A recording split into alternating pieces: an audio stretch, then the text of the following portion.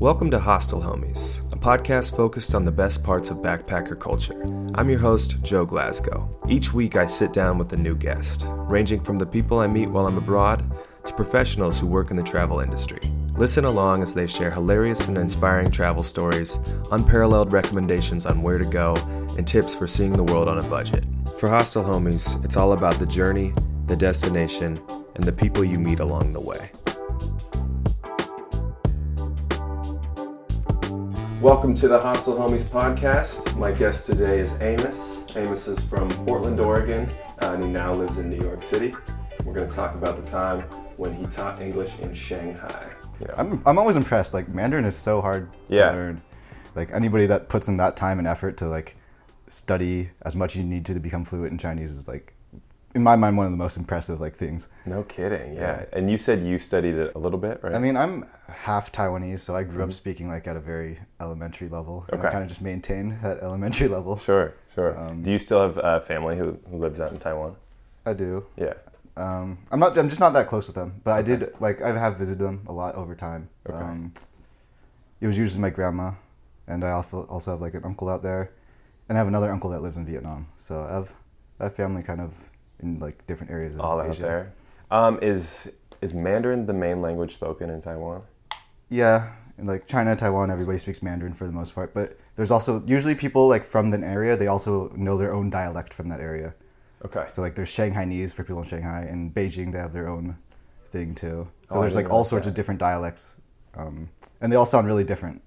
It's kind of like a unique thing to each city. Okay. Or each so area. The place you spent the most time in was Shanghai, correct? Yeah. Okay. I started my journey like what was it, 2015, 14, around there, and I was just kind of like, I felt really lost when I was in the U.S. I was working for a startup at the time, and we were losing like a lot of money, and I didn't think like I had a place in that company anymore. So I was just like really stressed about it, and I wanted to change. And my dad actually lived in Shanghai at the time, so like I talked to him about it, and he was like, "Just come to Shanghai, teach English," like, and I was just like, "Fuck it." Yeah. And then like a month later, I moved there.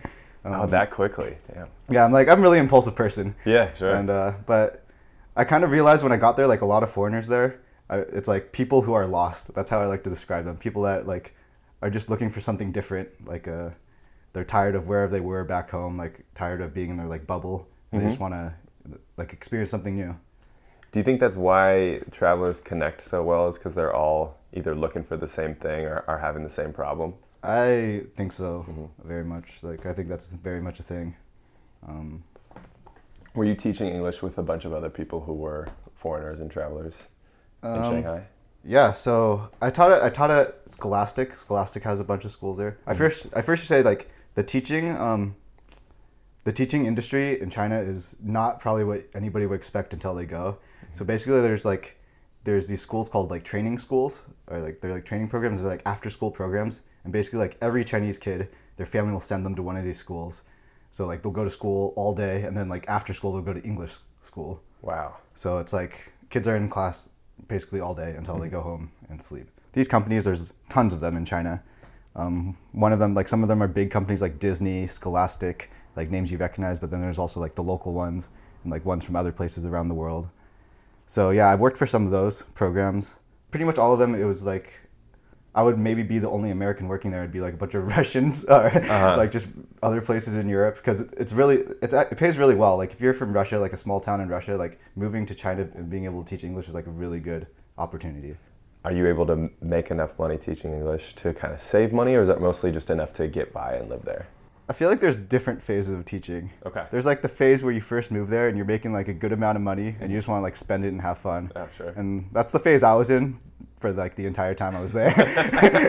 You never got out of phase one. Like, yeah, I'd just like take a month off and go travel. And be like, oops. Yeah, sure. Well, there's the paycheck.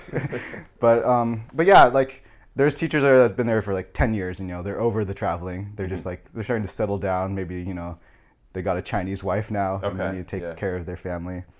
And there's also people that, they've been teaching a long time. They don't have like a family, but they're just trying to focus more on what they want to do after teaching, because they've been doing it for years and years.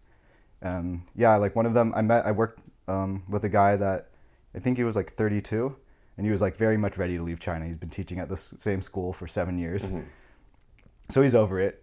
But he at this time was working probably like 80 hours a week just teaching. He'd work at like a regular school hours. Then he'd go to like a training school, and then he'd do some extra tutoring on the side. Wow. And he told me he saved 40,000 USD in 6 months.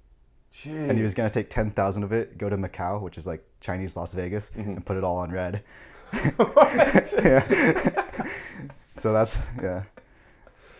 So that's the second phase. That's the second phase of teaching. Sure. That's like once you're 5 years deep in the game, that's where your mind goes. You're focusing on Chinese Vegas. Yeah. You're betting it all. You're saving up and you're betting it all. I love how responsible that guy was, working so much to save on probably the dumbest decision. Yeah. It was only 10,000 of it though. You know, he had his rest, his money saved up. A lot of teachers would think about like buying property, but it was weird because they would always talk about. These are American teachers, and a lot of them would talk about like buying property, but never in America. It would be like one guy was like so dedicated to the idea of buying property in like either a random place in like Southeast Asia or like Australia. Okay. Which I thought was odd. It's like a lot of people, they go there, but then they don't want to go back to the U.S. So it's like people that like want the expat lifestyle. I see. But then they don't want to teach anymore. So like try to find a way to stay in that life, but without teaching. Phase 3. Yeah, phase 3. No, yeah, phase 3 is because there are the people, the select few, you know, the chosen ones that actually make it past, you know, the teaching and like become super successful in like business. That happens. There. Yeah, that happens. I mean, in Shanghai, like a lot of like there's so much new infrastructure there, and I think there were like a lot of foreigners that moved there maybe like 20 years ago when it just started, like the economy just started booming for them, and they like got super lucky. They invested in property, started like building like westernized restaurants there, and they're the richest people, and they like run the nightlife, you know. Oh my gosh. And it makes it fun for as like a foreigner. You go out to all these like foreign restaurants, and there's an Italian restaurant where all the Italians go, like things like that. It's really cool.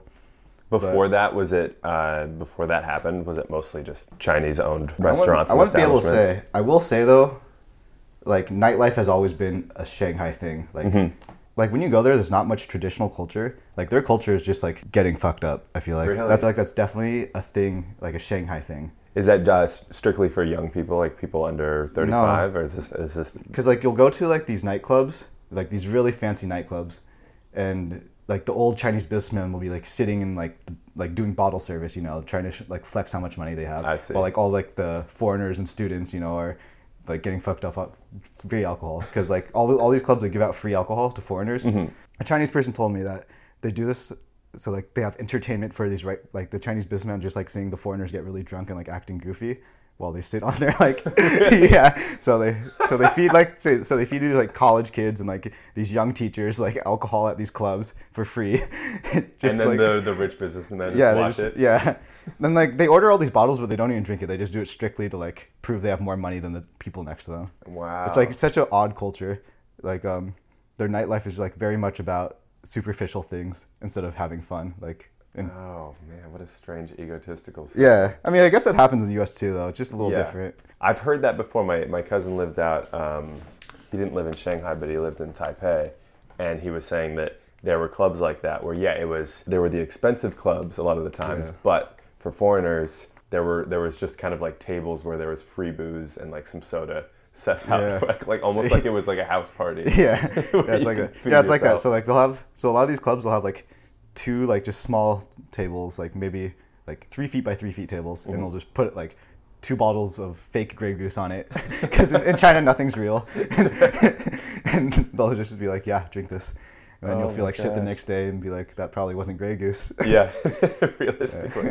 Were you going out a lot with these people you were teaching with? My best friend I met out there, I met from a Chinese class. He's a South African dude, and he's still my really good friend. I talk to him pretty regularly. But he was out there because he wanted to go pro in Chinese basketball, in the Chinese basketball league. Oh, cool. So that's what he was out there doing. Yeah. And you meet a lot of people like that that are pursuing their dream that maybe they couldn't have pursued back home. But like China is like a completely new market to a lot of these things. He actually ended up doing some like, I don't know how he's right now, but he ended up playing in like some semi-pro games and getting paid to be on some. Yeah, so like and it was and it had nothing really to do with skill. Like apparently there's this whole league just called like show league, and like as long as you look the part, like they'll give you like $1,000 to play like a couple games and fly you around China. So if you're just kind of like tall and muscular, yeah, pretty much. No, and they do skill. that for like I think other sports too. It seems like more celebrity Yeah, than, exactly. than skill out there. It seems like they just like the idea of people who are enjoyed in America or enjoyed in other places, right? Yeah. And speaking of like celebrity, like I one time went to a club, not like a nice club. It was like a club that I probably didn't want to go to. It was like kind of a dingy nightclub. But like I turned around at one point and Tracy McGrady's there. And he did, yeah. Tracy McGrady's there. He's like Snapchatting everything. He doesn't have a table. He looks like he's alone. It was the oddest thing, but he's like acting like he's having the best time ever. And like me and my friend, I was with my friend, and like obviously he loves basketball. He's like trying to go pro. He's like, holy shit, that's Tracy McGrady. Yeah. And I'm just like, what is he doing? Like, what is this guy doing? That is not the person you expect to be in a random Shanghai club. It was just weird because like he wasn't like balling out, you know, like you would expect him to. He was just he looked like a tourist. Yeah, sure. Like, he looked like one of us. Did people recognize him out there? The people who were from China recognize him? Yeah. A lot of people recognize him. Then on on WeChat, like the popular Chinese social media, there were a bunch of like pictures of him, like that people took. Oh, good. Okay. And then like on that same note, one time I went to a club, and it was like a new club. It was like for the cool people, it was like kind of bougie, and like James Harden was just sitting in the corner. But I guess that makes more sense. He has like a lot of like Chinese fans. Is that right? So like he spends a lot of time in China. Oh, that's cool. And I have one more celebrity that I met. This one's a little bit more obscure, but I don't know if you remember the group B2K. Oh, of course. Do you know Raz B, a member of B2K? Yes. Well, Raz B update. He's living in Shanghai. Is he doing concerts out there? He's not doing too hot. I'm gonna be honest. He's into some weird shit, like maybe in the underground scene. Did you meet him at an even dingier club than you met Tracy McGrady? I met him at a place that opens at 2 a.m. Okay. and closes at 10 a.m. I was with a teacher, and he was like, this teacher also like promotes like events. So that's why I was at this place. He was like promoting an event there. And he's like really deep in like the media industry, and he like has tons of connections. He's been in China for like 10 years. So I was with him, and like he was really good friends, I guess, with Raz B. It's like their crew, you know. Yeah. This teacher, you know, Raz B. Naturally, yeah. And then like some other dudes. Tracy McGrady, James Harden. Yeah. You know, just the crew. You know? The Goonie squad. Yeah. Did you say you were living with that teacher, or where were you living during the time that you were teaching? I lived in a couple places. In Shanghai, it's super easy to move around. Like every apartment's furnished, so like you pack up a suitcase, you move to the next building if you don't like the one you live in. And it's just ready to go for you? Yeah. Maybe you'll lose like a small deposit. I did. But, okay. Or you can like find somebody to replace you, but it's really easy to move around there. For the Scholastic schools, did they have places for teachers to stay specifically? They had teachers. They a lot of these schools, they'll help you find a place. Okay. Like the good ones, but there's also schools that will just like fuck you over. And, like just use you for as much as you're worth, like work you super long hours. I see. Luckily, like I have a good enough English accent, and I have like an American passport that like if you have those things, then it's easy to get hired by a good school, like super easy. Like as long as you like can prove you're American and have an American accent. More so than someone from Europe. Yeah, especially like even in China, I think they made it a law where you have to have like a passport from an English-speaking country to be able to teach English, like officially. On the books or whatever. Okay. So it's like just worth more to have an American passport. I don't know. The whole teaching thing is just it's a money business. It's money business before anything else. It's not about education, which is kind of sad. Would you compare it to the basketball leagues out there and the sporting leagues? Like they just want someone who looks the part? Yeah, it's for show. It's absolutely for show. What? Yeah, I guess, and that's kind of like maybe why teachers enjoy it, because there's like no stress really for the most part, unless like you get one of these really shitty teaching jobs where they like overwork you. Right. But like for me, there's like zero stress. Like I could call off any day that I wanted to. Really? Yeah. Like one time I just like was really drunk with some friends, and like we were like, yo, I wish I was at the beach. And then we all bought tickets to like Sanya, which is like the beach island of China, which is the beach really drunk. I was there for a week and I had to like call some of my students' parents, be like, I can't make it. Sorry, I'm out of the beach. This is like, that I don't recommend doing that. It did, ruin my reputation a little bit. It made it harder for me because at this time I was doing private tutoring, so it made it harder for me to get some like more students after that. Would you make more money doing the private tutoring? Yeah, 100%. Yeah. Okay. There are like international schools in Shanghai that pay really well, and those are like the hardest teaching jobs to get. Is like international schools ran by like foreign companies usually, and they're like they're considered. It's like a really high-end private school. It's like that sort of thing. Did knowing Mandarin help you out as far as getting a teaching job? Yeah, sometimes. Yeah, sometimes. But a lot of times parents want somebody that never will speak Chinese to their kid. Oh, wow. They want somebody that will only speak English and be really like super strict about just doing English, because they don't want like the kid to feel like relaxed. I don't know, yeah. Or like have they want their kid to be like super focused on just English, I guess. Like, I mean, I guess that is it's as like far really as strict. Yeah, as far as learning the language, immersing them makes more sense. But yeah, by the time I left, I was in a really good situation where like I got along with all the families I taught really well. They like cooked me dinner, and it was really relaxed. Like a lot of times I just like chill, watch some movies, like talk about what the movies were about. So I was by the end of my time there, I was in a really good spot. Like, in comparison, because when you said you left, you were feeling kind of lost. Was this exactly what you needed? Yeah, I guess in some ways I feel like I got a lot like traveling out of the way. Like I definitely felt like I did something fulfilling. Like because at the end of the day, like you are teaching these kids. And it is fulfilling. It is a fulfilling job to do, like to see their improvement over time, and it does it pays well, and it's like all these things that people look for, when they measure success. Like you get free time to travel, you're making a good wage, and I was really happy. Yeah, I was really happy. Like I definitely say I would do it again, 100%. How long will you be teaching for? Would it be like semesters? Would it be a certain amount of months at a time? Or was it just kind of you could teach until you wanted to leave? Well, with the private tutoring, I could pretty much build my own schedule how I liked it. And a lot of the schools, like the after-school programs, it would be like from 4 to, you'd be there like 4 to 9, Wednesday to Friday. And then on Saturday, Sunday, it'd be like 8 a.m. to 5 p.m. So like a lot of these jobs are like Wednesday through Sunday.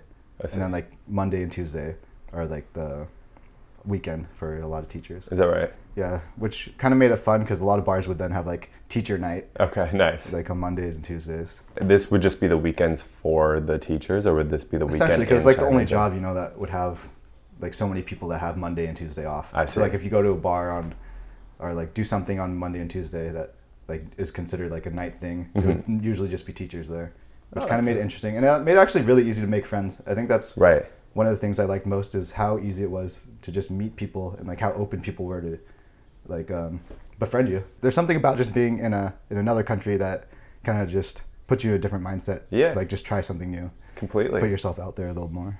Did you ever feel like you went up and sparked up a conversation strictly out of not wanting to feel lonely or lost in a new place? I did do that, but my examples for that are mostly from like when I was traveling in Vietnam. Going from hostel to hostel, I was there for a month, pretty much alone the entire time. So like eventually I did feel lonely. I did start being that guy in the hostel. I was like, yo, like how's your day? Like what'd you do? And then, but like after the first week of that, like I realized some people were like had already been traveling for like months and they're just like, I don't want to talk. I don't want to talk about my trip anymore. They'd be like trying to like Skype their friend back home. Right.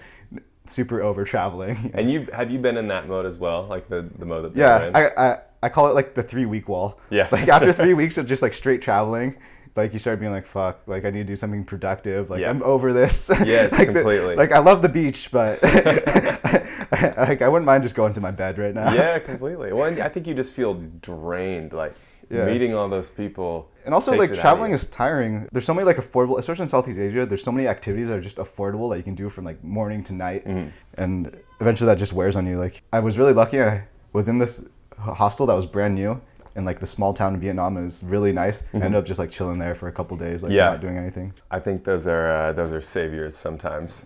when you find a place Yeah. that maybe not as many people are in it as well. And you can Except just think, this one was a little strange. How so? So like I got there and it was just me, and then there's these 2 girls, and like there's the hostel owner who's this young guy, really cool Vietnamese dude. Yeah. But like he definitely was like, he had this thing where he would hit on every girl at the hostel. Now this time it was just these 2 girls. Yeah, sure. And I woke up and like he was hooking up with the girl next to me in the hostel. I was just like, what?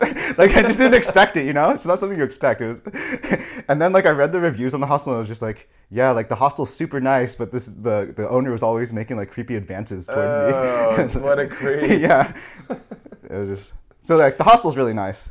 Wait, just but the owner was creepy. But I did like after those girls left, I did get some good relaxation time when people weren't hooking up right next to me. wait, the guy who managed and owned the hostel Yeah. came into the room that everyone was staying Yeah, I was in? literally sleeping in the bed next to them, and I like, woke up to like hearing them. Oh, jeez. Yeah, it kind of goes. But besides that, I think most of my hostel experience were like they're like really positive in the sense that I didn't have any issues. People were always super nice. Even if they were annoyed with me when I asked them like how was their day, like they Yeah. always responded like it was good, or like you should do this, you should do that. Sure. Have you done like this tour yet? And like usually the hostel workers are also super nice. They didn't have like any owners trying to creepily hook up with you. So if you were out in Shanghai for, you said around 2 years? Yeah. How long did it take? Well, I guess I'll say, did it ever feel like home? I think it did. Yeah. I think by like my last few months, it finally did. So like after like maybe a year and a half, it did feel like home. Cool. And I mean, Shanghai just will always mean a lot to me after living there. Like I love the city.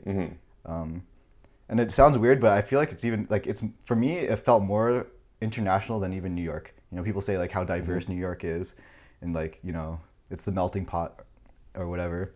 But I felt that more from Shanghai, which is kind of crazy to say because you know China, you know, Chinese government is like super censored and all these things, and the government's really strict. But yet they have this like international metropolis, which with like the tallest buildings in the world, like and like a really diverse demographic living there. And that's part of the reason I love being in Shanghai because it gave me a chance to, like, I love being there so long because it gave me a chance to like go everywhere. Like I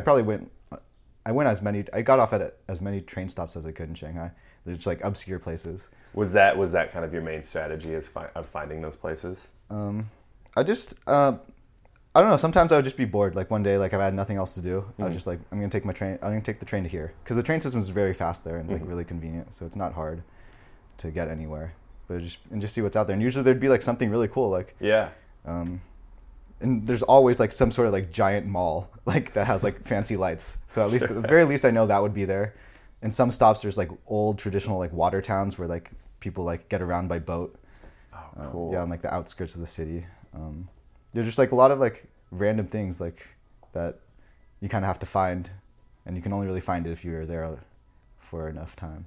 Did people pay a lot of attention to you when you'd go into these less touristy parts? Could they tell that you were a tourist?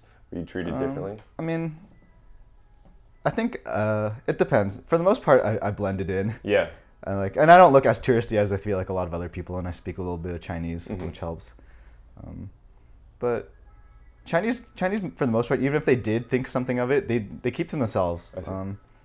You know, Chinese, like their culture is like very like on the surface level they're very polite. You know, if they're gonna talk shit, they'll do it. You know, behind your back. I see.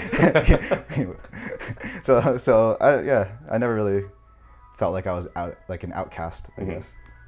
What is one place in particular you found when you were taking random train stops to find something non-touristy? Yeah, so in Shanghai, like the big skyline area where like you see the waterfront and like all the tall buildings, they call it the Bund.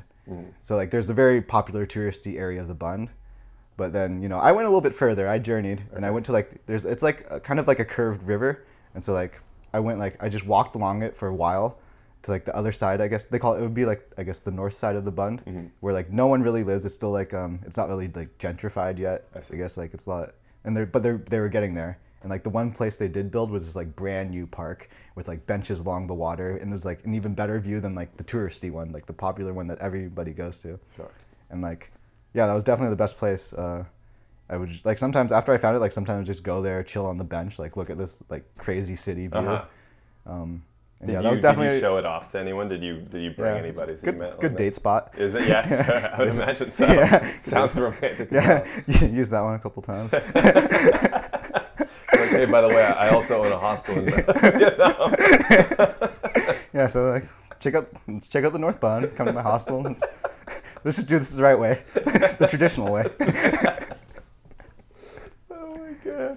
But yeah, that's definitely my favorite spot I found, and I was always shocked at how empty it was. Like it's like the most amazing view, probably one of the most amazing views in the world, because it's the tallest buildings in the world with all these crazy lights.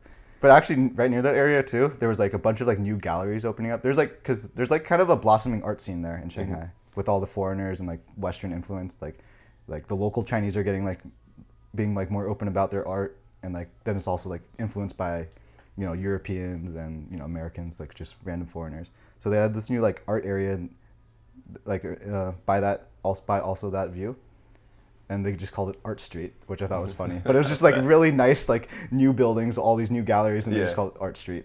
I love how straightforward that is. Yeah. Did you feel like you had reverse culture shock when you eventually came back to America? Yeah, I did. I remember because in China, like my Chinese is not good enough. But let's say I'm at a restaurant. Like usually I have to point at what I order. I see. Or like if I'm at a store and I don't know how to say the certain thing, and like I have to point to it or something. And like when I came back, like when I went to order food, for a while I would just point, and then like I forgot that I had to like say things too, and it just made for like a lot of awkward interactions when I first came back. Like I'd go to like a deli in Brooklyn and like just point. Like, what do you want? Yeah, that one. Just point. Yeah, that one. That thing right there. Yeah, so like I definitely had to adjust a little bit, and I was like, a lot of times I'd actually like try to have just like a normal conversation. I'd lose track of what I had to say like very easily when I first came back. I like forgot that I said that in English, because also like my spoken English there, I feel like got like more simple, because I was usually teaching like younger students or talking to people not from America or like an English speaking country. So I had to like simplify my English a little bit a lot of times when I was there. So I think I got kind of used to speaking like that. Yeah, you just kind of forgot about a lot of the other vocabulary. Yeah, like there's just a lot of words you just can't say. It's just like no point in saying it. I see. Yeah. Oh wow. Did you have any strategies on kind of curing that reverse culture shock, or did it just eventually wear off? It just went away eventually, or maybe I still have it. I don't know. Maybe like, do you understand what I'm saying right now? Like, it's a pretty simple interview. Like, God damn. Like, you've just been pointing the entire time, man. You haven't even said a word. Yeah, maybe after this I gotta rethink everything. Well, to close out the podcast, do you have any advice for people who want to teach English, whether it be in China or just in general out in other countries? Yeah, I mean, for all those lost people out there, just give it a shot. It's worth it. Like I went there with low expectations. I just wanted to do something new, and I left there with like some really good, who I consider like lifelong friends. A place that I can say like I called home for a little bit, like a city that's very special to me. Just like a ton of experiences. I mean, if you're living in China, you can travel so many places for so cheap. It's quick, like 4 hours to Japan, 4 hours to Korea, 4 hours to Taiwan. Like all these places you can just go to very easily. Yeah, I would say, give it a shot if you're thinking about it. Good, wonderful. Amos, thanks for being on the podcast. Happy to be here.